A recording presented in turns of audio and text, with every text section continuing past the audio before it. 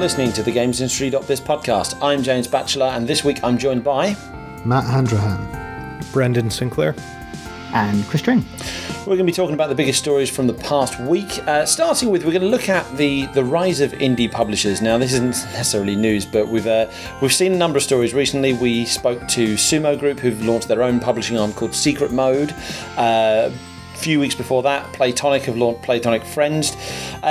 I was going to throw this as like, well, why are we seeing so many developers creating their own publishing arms? But as you guys were talking about just before we started recording, the answers are quite obvious. So I'll pass to you. Like we'll start with that, like why this is happening, and then dive into like the more interesting aspects of this. Well, but I think it's worth pointing out that it's more or less obvious depending on who it is. I mean, there's a big difference between Sumo opening a publishing arm, which is a publicly listed company with hundreds and hundreds of employees, has published its own games before, so on and so forth.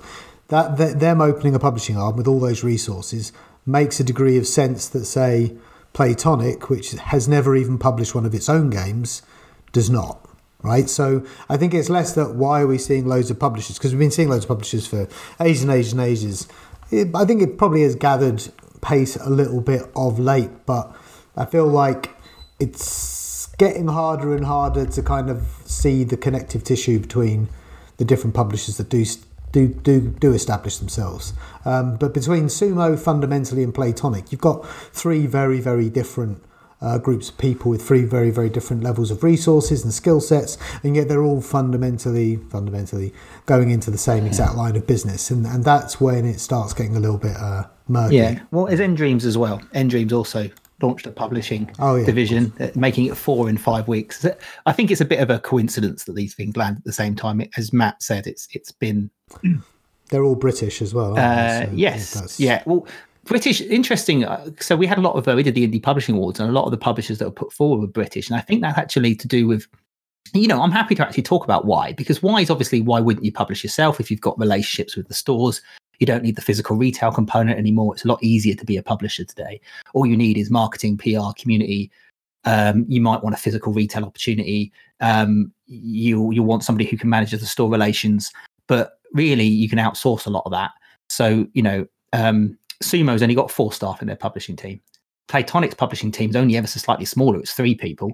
I don't know, I can't remember Endreams' number, but they don't need a lot of people to run a publisher. It's not that hard to set up a publisher. So if you've got those relationships, you've got that credibility in the market, then why not? And, Matt says there's a difference between Playtonic and Sumo. There is. Sumo's obviously got a lot more resources. They can put real money behind games in the way that Playtonic can't. But Playtonic did launch their Kickstarter themselves. They have community team in-house.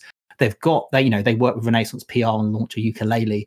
So they have some of those relationships. So there's some similarity in that bit, but the thing is that's one reason why it's not that hard to do. The other reason why, and it's the reason why sort of you're seeing a lot in the UK at the minute, is that all the big companies laid off loads of the Activisions, the EAs, PlayStation, even these massive companies laid off a lot of their marketing and PR and sales stuff. They don't need as many. They're not publishing as many games. They don't have as many store relationships to look after. Everything's a lot more global. So all these people are suddenly made, they're available. And so you've got the situation where you've got these publishers, they've got these developers that can know how to publish themselves and got talent that's in the market they're able to pick up. And I found it quite funny that I interviewed Curve at the end of last year. The new CEO of Curve is the former VP of publishing at Sega. The new head of Secret Mode is the former VP of digital distribution at Sega, and the head of Endreams' publishing division is David from Sega. Sega went for a bit of a change a couple of years ago, and here we are seeing all of those staff turn up at developers or independent publishers. So there is a why. That's in terms of why that's sort of what we're seeing, and it's a phenomenon that's been happening around the world. I think, like with anything with indie publishing, it's a lot harder though. It's easy to set up. It's really hard to be a successful indie publisher. It doesn't matter how big you are. Often I find I have a bit in my head where I think they're going to succeed and they're not. And then a few years later, the company that I thought was going to succeed, I can't see anymore. And the one that I sort of written off at the start, they've just had a big hit with a Valorant or something like that. But yeah, it is it is. I think it's going to continue because, Bethesda's just been acquired by Microsoft. That publishing team, I'm not saying they're going to be laid off, but expect them to start leaving and not getting replaced. Codemasters, EA's just laid off, only a few years ago, they laid off all of their UK PR and marketing teams, and they have got another UK PR and marketing team. So, expect some of them to sort of end up at other companies down in a couple of years' time as well. The thing I always get interested by is, as Matt said, like you've got three very recently set up publishing companies that have different resources, different backgrounds, different experience, but are all essentially the same company, or at least offering a very similar kind of service. What throws me, certainly over the last 4 years since I've been at GI, is the sheer number of indie publishers that arrive and don't seem to have a distinct angle. Now, Endreams is different. Endreams is specifically publishing VR games because they are specialising in VR, and VR is a very kind of niche market. There aren't many publishers you can think, right, I have a VR title, I need a publisher, who do I go to? It's difficult to pick one out. But I think about like the sheer number of new indie publishers we've covered over the last few years. I think the only one I can think of that's got a kind of distinct remit is Fellow Traveller, who focus on narrative sort of games. It feels like a lot of these publishers have almost like a scattershot of like, we're just looking for any title that could be a hit. It doesn't matter what genre, what style, what presentation. Like, and I feel like that distinct lack of identity makes the market feel even more crowded than it actually is. Well, I think that on some level, the reason why, I am going to, in a roundabout way, address what you just said, Batch, but the reason why there are so many more publishers setting up is because there just are so many products out there on the market. It's hard to tell what the kind of the breakout hits are going to be. Publisher can play a role there. I mean, obviously plays a pretty significant role there. But I mean, there's always games to sign. And I think when you reach a certain size and you've got a certain amount of resources, as Chris said, you might only need two people. Like there comes a point where it's like, well, if you've got some of this knowledge, why not? And in that sense, you don't really need a specific angle. Or at least not one when you come right out of the gate. I think you can look at something like, say, Annapurna, which is an example of a publisher, which I think you can kind of, you have a sense of what an Annapurna game is, but it's pretty hard to describe. I think there's just the taste of the people there kind of goes towards certain kinds of games, and there is an identity, but that one formed over a couple of years. I think you're right with. You wouldn't want to project too much, but the impression I got certainly of Platonic and to a degree Sumo is, we've got these relationships, we've got some people, why not just become a publisher? Without and that really is it. But then I'm not sure that a publisher really needs to be a Devolver. I think one thing with indie publishing that you've seen is because of a company like Devolver being one of the early leading lights in the indie publishing boom, is the assumption became that everyone has to have an identity or an attitude or some way. And then, and you can have, and it can be useful, but there's not like an infinite number of different angles to take on publishing. On a fundamental level, publishing is about signing games and getting them to the right audiences and building communities around those games. You don't need an angle beyond the ability to convince people that you can do that. The question I certainly I raised before and I still have now is, like when you come to Platonic, I'll use it as an example. It's not the only example of a company of a developer that has sort of moved into publishing with very little like end-to-end product publishing experience of its own. Like Chris says, they were involved in certain parts of the publishing around the ukulele games, but Team 17 is the publisher of those two games. And maybe, you can observe that process and think, well, we would have done that differently, we would have done that differently, and that can be learning in and of itself. But, what is the pitch? So for example, I can imagine that if you are a developer with a game that is really good, really promising, ticks a lot of market trend boxes, that they can basically play publishers off against each other right now. Like, there's enough publishers out there. I've certainly spoken to enough people in the more established publishers, the Devolvers, the Raw Furies, to know that it is a little bit of a bun fight out there for the best games. There's such competition to sign stuff up. There's lots of stuff, but the really good, really promising stuff, you have to get there quickly because there's too many other people going for that signature. What does a Platonic say to people to say sign with us and not the other our nearest rival when they can't even say we published a single game. This is the thing where I'm like, are we now in the realm of too many publishers? Are we now in the realm of it's so easy to set up a publisher that developers really need to start thinking about whether that publisher can give them what they want? Yeah. Well, I think you've got a point, because here's the thing with Playtonic. I immediately thought, right, if anyone's got a game that's a bit like something Rare used to make, right, Playtonic would be probably a good partner because it's the old Rare team, right? So you think, it'd be good to have some, people that have that experience and know how that development talent to see over my titles. That's an appeal. If you've got a VR game, you might go with Endreams. If you've got, I can easily, actually, oddly, I could see Sumo publishing similar games to what Playtonic would want to publish, because Sumo had Snake Pass, and I kind of see that being there. You said James used the word identity, and you're not. It's interesting. Identity does help, but a lot of it you have to work out what it is over time, because it's up to your team. Team 17, you knew what their identity was going to be because they made Worms, and so it's not surprising that their games have been sort of more family-friendly, chaotic multiplayer games or retro games. That's been their thing.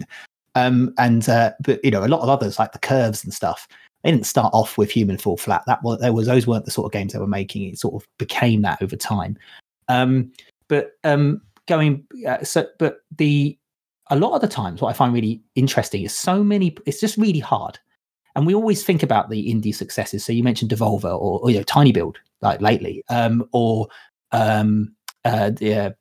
Team 17 or Curves, but Human Fall Flats and Overcooks and Among Us and all those sort of games, they're rare.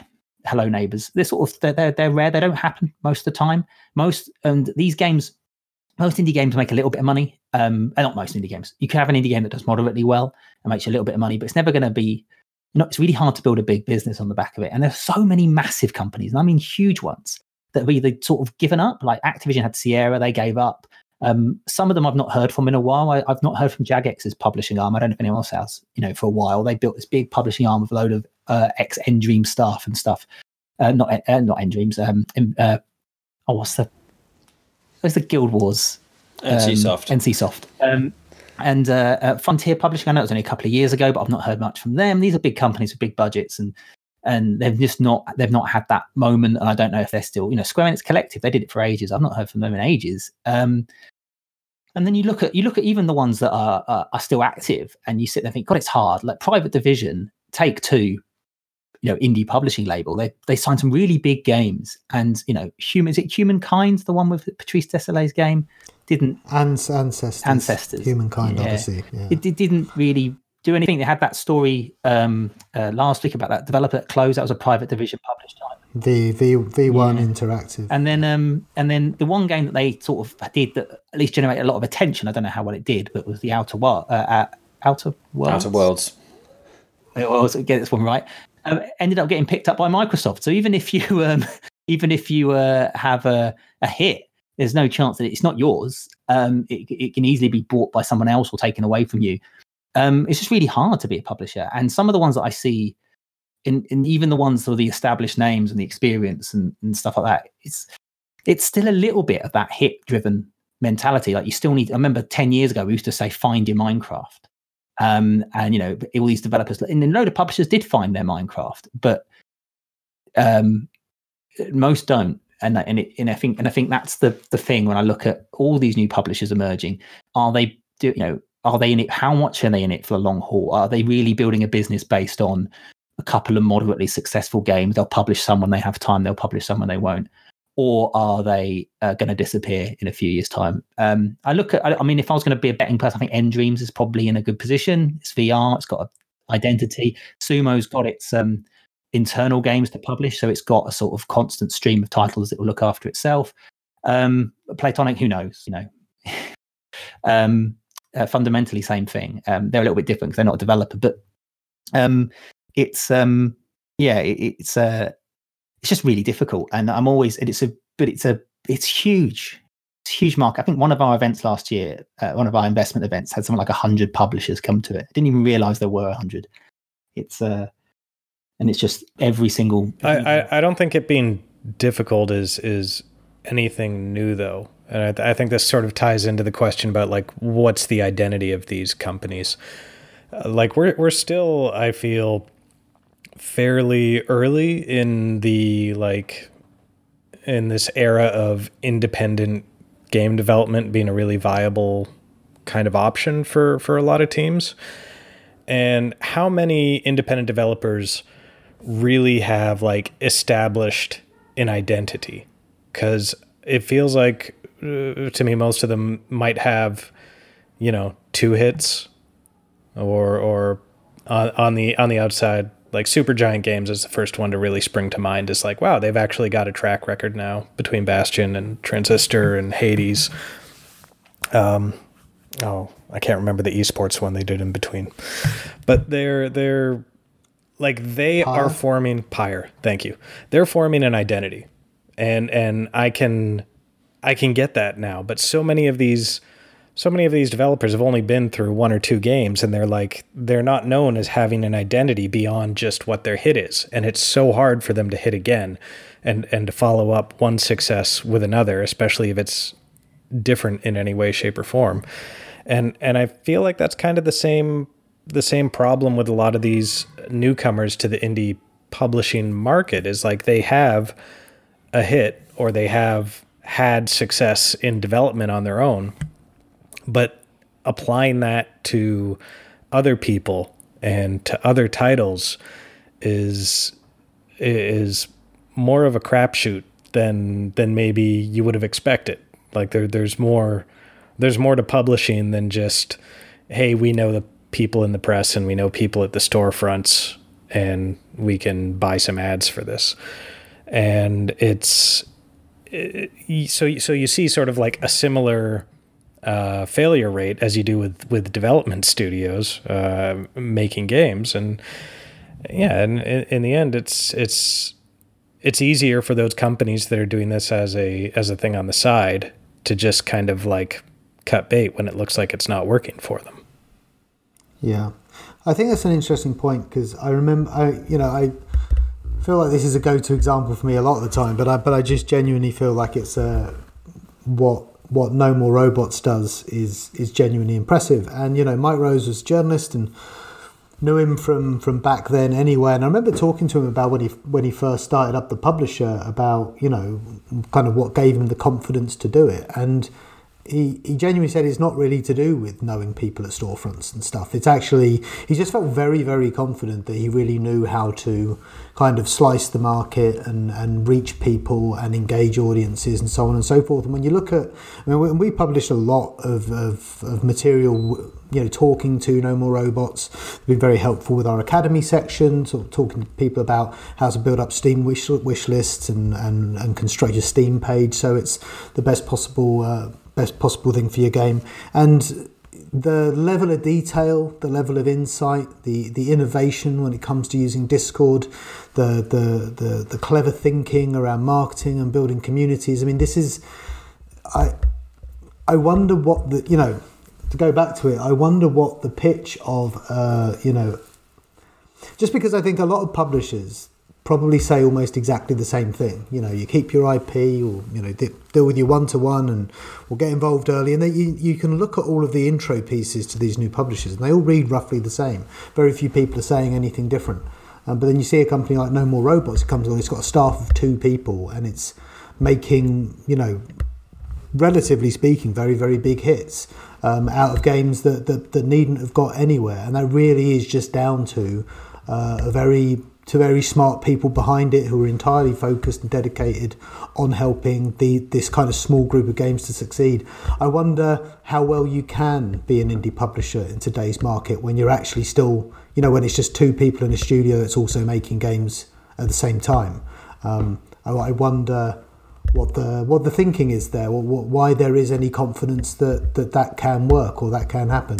Again, I do feel like while the size of the teams may be similar, I do think a company like Sumo or a company like Endreams is just in a better position to run a kind of successful and focused publishing arm than, say, a Fundamentally Games or a Playtonic, which is just going to be, it just seems like a different proposition altogether. But You very rarely see a new publisher that genuinely seems to bring something new to the scene and something new, a new way of thinking about games that can genuinely offer a developer something they can't already get in a dozen other places, or as Chris says, 100 other places. I actually interesting. The thing that I've done so many of these interviews now, I almost don't even need to prepare for the interviews. I know what question I'm going to ask. I almost can predict what answer I'll get, and I always ask that question about what do you offer, and the question is, we're really friendly, or we understand what developers want. Or we're developers ourselves, so we know we sort of understand the pressures.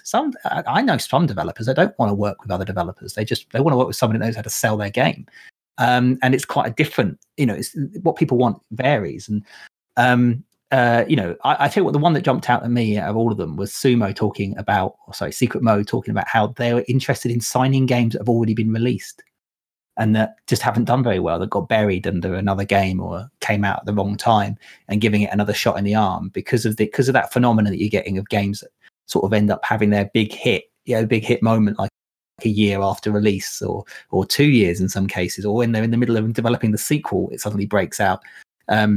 Which I thought was quite an interesting one. I've not heard that before, of a publisher trying to sign something that's already out there in the market. But it's at least it's different, right? Like it's a category of developer that the vast majority of publishers wouldn't be looking at, and that is something I think that you do need to think about. So yeah, that is probably is to Sumo's credit, or whatever they're called. Secret Mode. They talked about community a lot. That was the thing, the word they kept coming back to. I was trying to find something more something I could talk about a little bit. Team 17's big thing to begin with was, and other places offer it now. Team 17 to begin with was, but they'd help you make the game. Like one of their things is you got the Overcooked team who made this multiplayer game, and they didn't want to be any bigger than 2 people. So Team 17 said, for the sequel, if you want to do a big online multiplayer thing, obviously you don't have a big enough team to handle sort of connected gameplay sort of thing, but we can do that for you. And that was an appeal of those. But now everyone offers those services, and if they don't offer those services, they know where to outsource them to. So it is now on that, who does have that relationship, who does know how to build the communities, and who can. You're right. We could build. I bet you all of us together, we could build a pretty good publisher right now if we wanted to. Right. Well, this is the PR agency we'll work with, and this is the marketing agency we'll sign a deal with Keywords or whatever for outsourcing stuff. And then we all know Nintendo, Microsoft, and Sony, and Steam, and Apple, and there's our. We could probably do it, but it's more than that. It's about knowing how to talk to identify who the audience is, and then speaking to them. And makes it sound really simple, but as No More Robots it does require a real in-depth understanding of everything that's new and where people are and Discords and all that kind of thing. I do have to ask, what's the identity of a gamesindustry.biz game? What's the theme? What's our remit? Well, the thing is, the remit would be what we all like, isn't it? And I think there'll be loot boxes. Yeah, loot boxes. Yeah. Job done. Microtransaction based sports games. Yes, but on mobile, free to play. Yeah, that's it. All the things we like the best. Oh dear.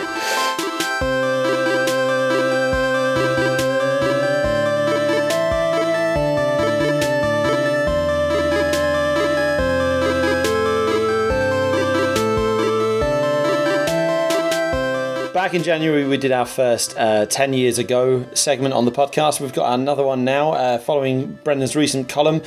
10 years ago this month brings us up to GDC 2011. Brendan did a great write-up of the discussions that we're having around social games and mobile games. And I'm now going to pass to you because you picked out kind of the best highlights. But there were themes to this conversation.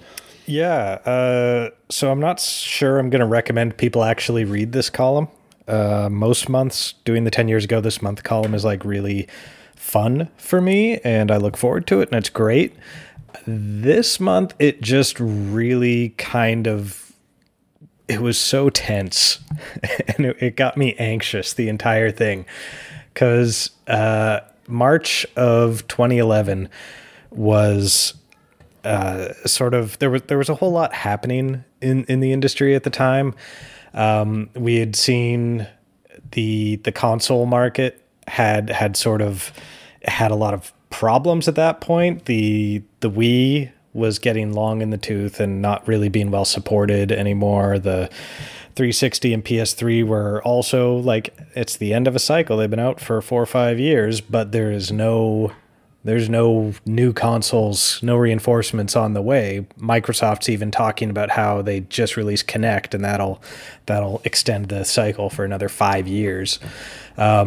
There was the global economic meltdown, and so many, the HD generation put so many people out of business, so many developers, so many layoffs at major companies because of the economic meltdown. And then on top of that, you've got the industry dealing with digital distribution, just starting to come to grips with that, and the new business models that it really makes viable, like free to play. And we also have the iPhone getting traction, and mobile gaming be kind of realizing the promise that it had for a decade or so at that point. And all of this made I feel like it made everyone in the industry just really on edge heading into the Game Developers Conference, March of 2011. I forgot to mention social games also. That was a big part of it, because Facebook, Farmville, the whole going viral by bugging people to help you with your farm sort of user acquisition scheme had been huge to that point. So everyone that was involved in the way things used to be were very anxious about all these changes, and how the things that they liked about the way things used to be were no longer going to be the same. Everyone looking at where the real heat was in the industry, mobile and social, was looking at it and looking at the ways that they were making money. In social, you had like people like Jonathan Blow were saying social games are evil, just flat out evil. And then in mobile games, you've got this is right when the industry had kind of decided, you know what? Best price for an iPhone game, 99 cents. And all of a sudden, it just became really, really hard to sell anything that wasn't Minecraft for more than 99 cents. We hadn't quite leaned entirely into free to play and mobile just yet. So everyone is just kind of freaking out anxious about everything. The GDC keynote was from Nintendo President Satoru Iwata. It's called Disrupting Development. And he just talked about how everything was devaluing games. These platforms, referring to smartphones and social networks, have no motivation to maintain the high value of video game software, Iwata said. For them, content is created by someone else. Their goal is just to gather as much software as possible, because quantity is what makes the money flow. The value of video game software does not matter to them. And I think Iwata was absolutely right about that. And even though Nintendo has no problem selling full price games right now, even they have kind of like that is sort of the dominant model. And even Nintendo conceded to this. I mean, until recently you could get, you look on the Switch, view all games, sort by price low to high, and things were selling for as low as 1 cent. You could get dozens of games for under 10 cents each.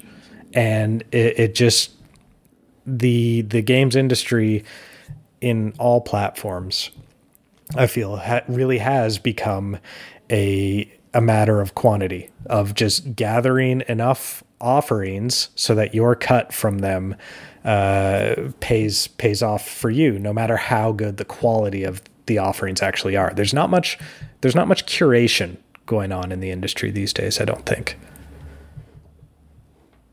It's true, but I think Iwata was absolutely correct. And actually, I think it's striking how defensive a lot of developers were when you look at some of the talks given at GDC that year, but you can't say that many of them have turned out to be wrong. I think the reality is settled in slightly different ways to what they imagined it would, but a lot of these fears did sort of play out in one form or another. One comment that did strike me, though, on that point about storefronts, just so Hideki Kono, also from Nintendo, said, if somebody said to me, and this is about games costing 99 cents, if as a customer somebody said to me, hey, we've got Call of Duty on your portable device and it's only going to cost you 100 yen, yeah, I'd be super stoked, really excited about that. And I'd be really excited to see a great game at a really cheap price.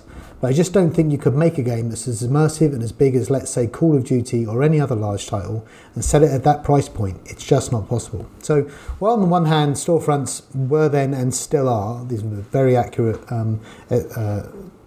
evaluation from Satoru Iwata. Satoru, a very accurate analysis from Iwata there.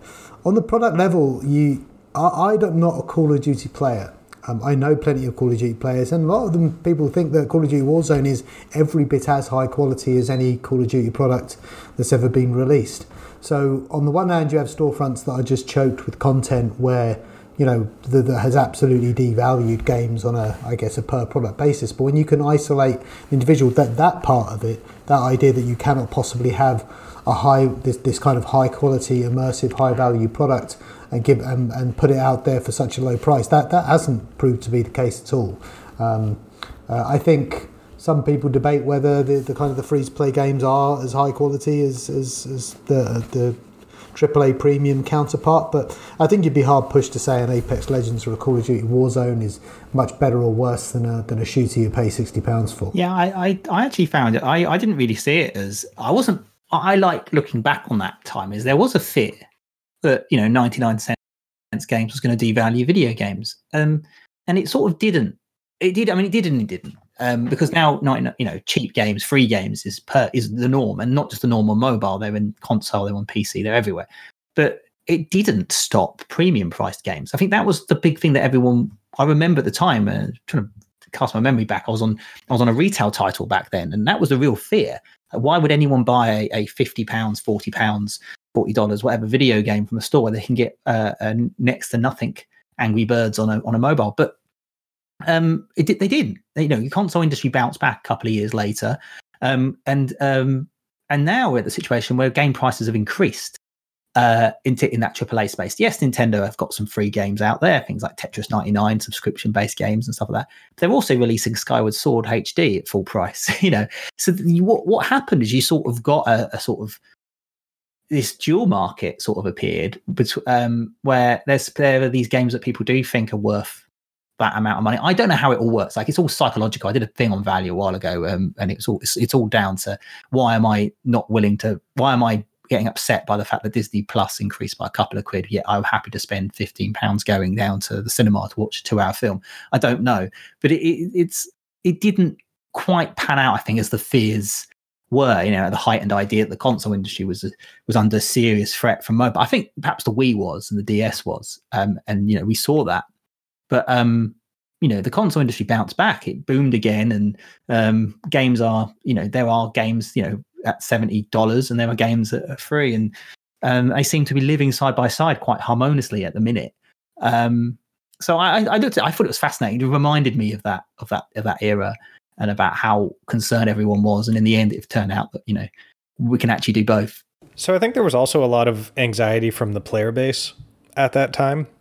You had the Wii kind of brought in motion controls for people and expanded the target audience along with the DS to older people and to women in a way that it hadn't been before for core gaming platforms. And I think there definitely was this sense among a lot of the traditional gamer audience, maybe, that they were losing something. You could look at all of the, like, there was just almost an exodus of quote unquote big name talent that was going away from the kind of games that that core audience loved to these new fields in social and mobile. Brenda Brathwaite, now Romero, was talking at GDC. She and Doom designer John Romero had left the traditional PC segment in order to do loot drop, make social games on Facebook. Louis Castle, Westwood Studios co-founder, Command & Conquer, he had just taken a job at Zynga. Will Wright, SimCity, Spore, he'd left EA to start Stupid Fun Club and work on he wasn't really clear what, but he said all we can say is that it's not shrink wrap AAA Xbox only. It's stuff that's a little more diffuse, mobile, web, and I think for a lot of people, those that saw trends with downloadable content changing the way that we had just kind of become accustomed to what games were, there was so much change happening that there was just like a general anxiety about the state of the industry. And I think if you fast forward a few years to Gamergate, I think actually a lot of the ugliness that we saw there was probably cultivated in the years up to that with just the complete upheaval that the industry had been going through, because so many of the changes that were made saw resistance and pushback from gamers because they weren't always in gamers' best interests, and I think that sort of that kind of primed the pump for bad faith actors to come in and take that anxiety and then direct it towards much more, objectionable and indefensible targets. I remember around it would be earlier than 2011 because I was still writing for magazines, but sort of late in my time as a magazine journalist, so it's probably about 2009 when EA acquired Playfish. I wanted to go. Playfish was a UK-based company. It was, I think the CEO was Christian Segerstrahler, who went on to found Super Evil Megacore. I wanted to go up to London and to meet the management of Playfish and kind of talk to them about who they were, what they were doing, and kind of what led EA to spend, I think it was around 400 million on acquiring the studio. And I really, really had to try to get approval for that feature from my editor, because even though EA, a company that made games that frequently featured on the cover of the magazine and the kind of would be lead reviews in the review section, saw fit to spend hundreds of millions on this company, it was just seen as such a completely different thing. And there was a sense of almost like defensiveness about it. Like, why should we cover this? These kind of crap games, these games over on Facebook or whatever else, these games on mobile. The consumer journalists, I think, mirrored to a degree the kind of the unrest and the distaste that was going on in the, I guess you'd call it the core gaming audience at that time. This feeling of having your hobby kind of invaded and changed and kind of dealing with these forces that were coming in. Like I think even within the press there was a sense that things were changing and it wasn't always to everybody's taste. A lot of pushback against that. And I actually think it took a long, long time after that. I think you could argue even now that a lot of the game press still hasn't quite figured out the best way to deal with this free-to-play mobile stuff. Yeah, the one story from 10 years ago that really spoke the most to me about this was a story we had about the announcement of Insomniac Click, the Resistance and Ratchet and Clank developer, launching a new mobile division. And Insomniac's chief creative officer had a post on their website about it, and he talked about it the way you talk about layoffs. He called it a pragmatic necessity. It's like he's breaking the news to everyone that we're going to make mobile games. And he frames it so fearful of the Insomniac fan base revolting about this. He says, with the exception of myself, everyone working in the group has been newly hired specifically for their expertise in this space. All our existing teams are still 100% dedicated to making unforgettable AAA console experiences with our proprietary blend of double rainbows and awesome sauce. Please, please, please don't hate us. Yeah. Well, the last bit, I added the last bit about please, please. But it's completely implied. Oh, like reading this, it's staggering how apologetic they are about announcing a new division. Well, and if you fast forward, whatever, 8 years and Diablo Immortal announcement reaction goes down, you think, oh, actually, no, it's probably quite right. Yeah. Oh, I'm not saying that it was that it was a irrational fear or one that had no cause, but it is just it's baffling to see people. I think it's hard to argue against the economics of going towards mobile if you know what you're doing and if you can make a hit. Like I'm a big fan of that game company's work. Like Flow, Flower, Journey, mainly Journey. And I have to confess, I've not tried more than half an hour like Sky Children of the Light, but my understanding is like that game is raking in millions, and that game is probably more successful than Journey, Flow, or Flower ever were in terms of money generated, in terms of people playing. Which Journey is one of the best games of that generation, and my son is still playing Journey now, as in right now he is downstairs playing Journey. Like, it's such a phenomenal title, and the idea that it is entirely feasible or possible that we won't see another game like Journey from that studio on consoles because they've found a mobile hit, and they've found that it's a social game that they can bring people together in a way that they couldn't on consoles because smartphones are a lot more ubiquitous. You've got a much larger audience. I vaguely remember there possibly being talk of like crossplay between different platforms, and it's coming to Switch later. Like, I can understand why they're unlikely to make another console game, but I find that disappointing. Not grab your pitchforks and torches and head to Reddit to complain, kind of disappointing. But like I say, you can understand it. It's coming to Switch, as you said.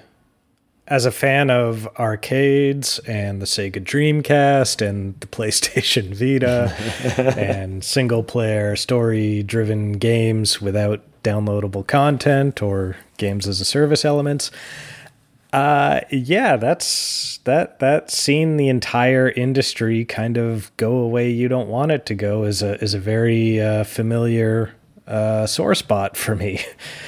So it's Brendan, I think I have a thing with it because I see all of my friends, and it's an anecdotal example, so I'm not entirely sure how true it is globally, but I feel it's true. So that I'm going to say it. The I feel mobile games. I play more mobile games than I play console games, and that's not because I want to. It's because I don't have time to play. Console games is time sink. It involves sitting down in front of your TV. It involves sometimes shutting off the world around you and sort of playing a lot of games. And the older that you get, the amount of times you have to do that, generally speaking, is reduced. And I can play mobile games all the time. I can play it when I go to the loo. I can play it when I'm walking down the street. You shouldn't do that. Don't do that, kids, unless you're playing Pokemon Go, in which case it's fine. I actually think one of the things the industry really struggled to do after the Wii and the DS in particular, they just stopped speaking to people who have the who want to play the amount of people that I know that play mobile games, not because they prefer mobile games to console games, because the reality of it. And that's why one of the reasons why I think Switch has been such wonderful. I think Switch is a wonderful bridge gap builder between mobile and the console world. And if anything, if anyone reacted to that boom in mobile gaming correctly and eventually, I actually wonder if it was Nintendo, because they just created this product that's a games console, but not really. It doesn't have the fancy gadgets and visuals of the big expensive core games devices. But it's not just a tap game either that's free to play, and it's sort of, and the fact that so many, and this is I remember I did a tweet. I don't agree with it anymore, but I did it in 2017 before the Switch came out, and I thought Nintendo should be courting companies who are making mobile games, not those that are making console games. And in the end, they sort of did both. And there's a lot, we talk about this. The only reason I'm talking about this is because of what James was just saying about the Sky Children of the Light game. Is coming to Switch, and because it's the obvious step to go from mobile to Switch rather than mobile all the way up to the 400, the PlayStation 5. I don't know what my point was. I've lost track of my friend, but yeah. I agreed with your point back when I thought you had one. I probably did, but remind me what it was. So like 7 or 8 years ago, I I found my free time really getting a lot rarer, and I played Marvel Puzzle Quest on mobile, and I played that for a few years actually, until just the business model of that and all mobile games that I was trying pretty much just pushed me away, and then I was there. So I picked up the Vita and played it more and more because I found it really fit into my life. And then when the Switch came out, that became my go-to console, and I still make time here and there for that sit down, dedicate a few hours console experience. But like for the most part, the Switch is just what fits into my life a lot better, and it fills the sort of the hole that I think mobile games fills for a lot of people. You can sit there and play it while you've got, you're like binge watching some old TV show on Netflix or whatever and half paying attention to that. It's fascinating the psychological hooks that they can get in those mobile social games, because I'm same with you guys. Like, I tend to play a lot of mobile games, or certainly more than I think I do. And no, I still end up playing these free-to-play mobile social games, despite the fact that I know I'm not enjoying them. I'm not enjoying them in the way that I enjoy console games, or like traditional games. I went through a period like a good few years back. I refuse to pay money in these free-to-play games unless I'm really enjoying them, and because I know that, to me, this is my own personal perception of value. This goes kind of back to Chris's value point, the opinion piece he wrote.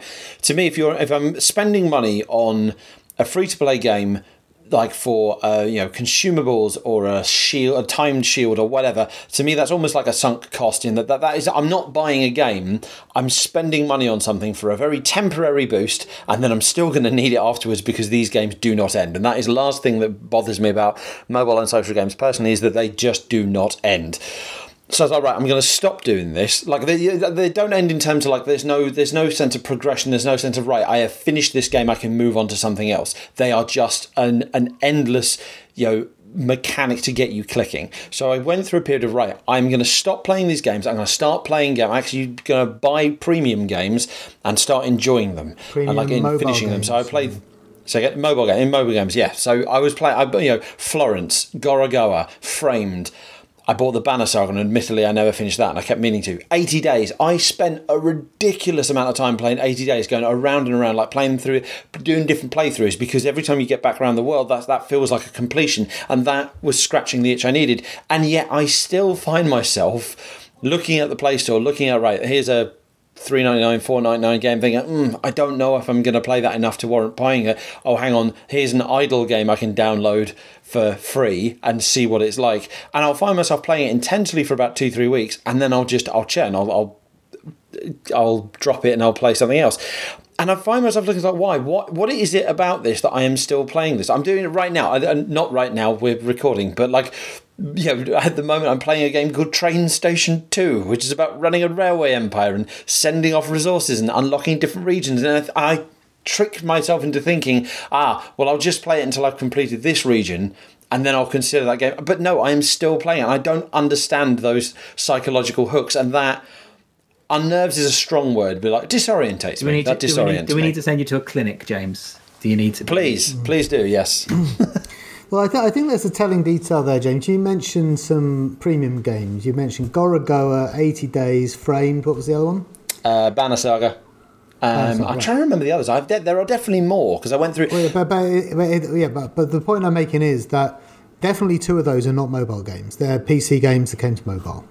There is, and one thing that struck me when reading Brendan's piece is whether or not all of this kind of fear and defensiveness that was evident back in GDC 2011. I don't know if a lot of game developers have got past this point yet with free-to-play and with mobile. Honestly, you see some names here of people that are going over to that site. So you got Brenda Brathwaite, who was Brendan Romero back then, also working with John Romero, a company called Loot Drop. Brendan Romero's last game was a PC game for Paradox Publishing. There are other names in here. I had a few things written down. People that Ben Cousins, big free-to-play mobile advocate there. The last thing he did was working at The Outsiders, which is a console and PC company. a lot of these people tried it and it didn't take, and they came back to what they felt comfortable with. So, Badge, the games you mentioned there's the premium mobile games. They're actually premium PC games that were ported to mobile. It's not really mobile games, and I think fundamentally they're not really what defines the mobile market still. They're kind of the aberrations. They're not really what that platform is really all about. One interview that I kept on thinking about when I was reading Brendan's column is one we did years ago with Sid Meier.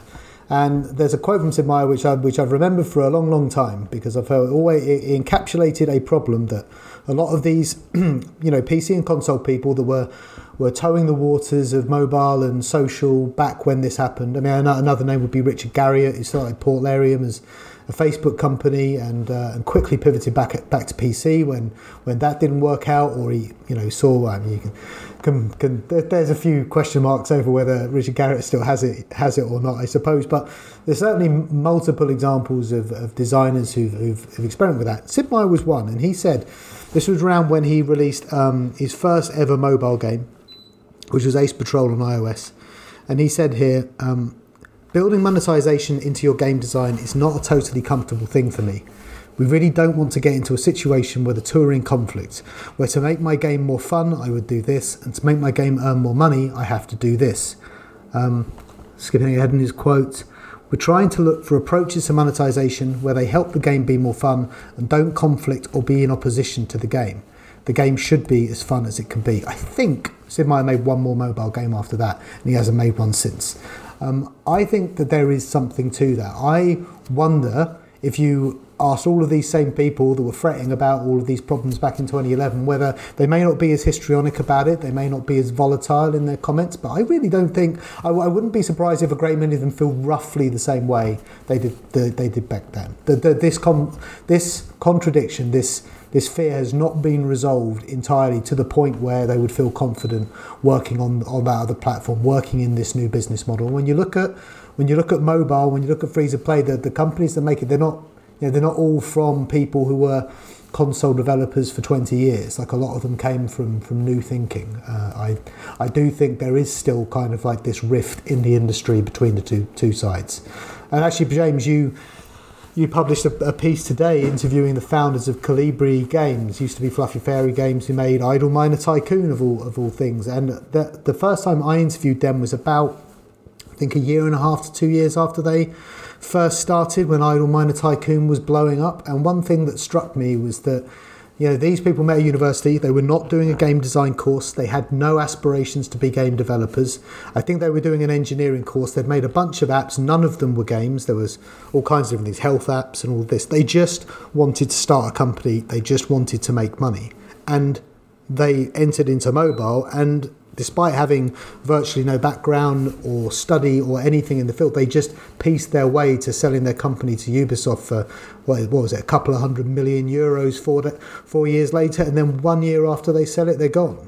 So from not even really wanting to start a games company to exiting a games company with, a couple of $100 million in their pocket, all through mobile. Like, I don't know that can happen anywhere other than mobile in the games industry. There's only one place where you can go in and it can be that squarely focused about earning money, earning revenue, earning profit. It can happen so quickly. It's a different thing. One of the things that Brenda Romero actually says in your piece, I think, is quite telling. You can cut this out while I find the quote. Yes. So this is from a GDC rant session. Brenda Brathwaite / Romero was saying this was purportedly a defense of mobile and social games. I think a reaction to some degree to comments like John Blow's social games are evil. I have seen the strip miners make their entry into games. I have seen them exploit technology and new platforms, not for the purpose of crafting beautiful creative works, but for the purpose of taking the audience for all they can get. They are not one of us, nor are they from us. They are from another space. And then she effectively calls them an occupying force, and then hopes that her and people like her who are just starting these new companies in the space will someday be the occupying force, to use her comments. And of course she wouldn't be. She'd turn her back on the space and go back to what she was more familiar with. And yeah, I feel like it's an unresolved rift, it's an unresolved tension, that it still is very much an industry divided. For all that, these games do cross platforms now. That is all we've got time for. We're going to be back next week with your usual weekly news show. You can find all episodes that we have previously released, including the Game Developers Playlist and 5 Games Off spin-offs, on your podcasting platform of choice. Until then, you can find more news, insight and analysis into the world behind video games at gamesindustry.biz.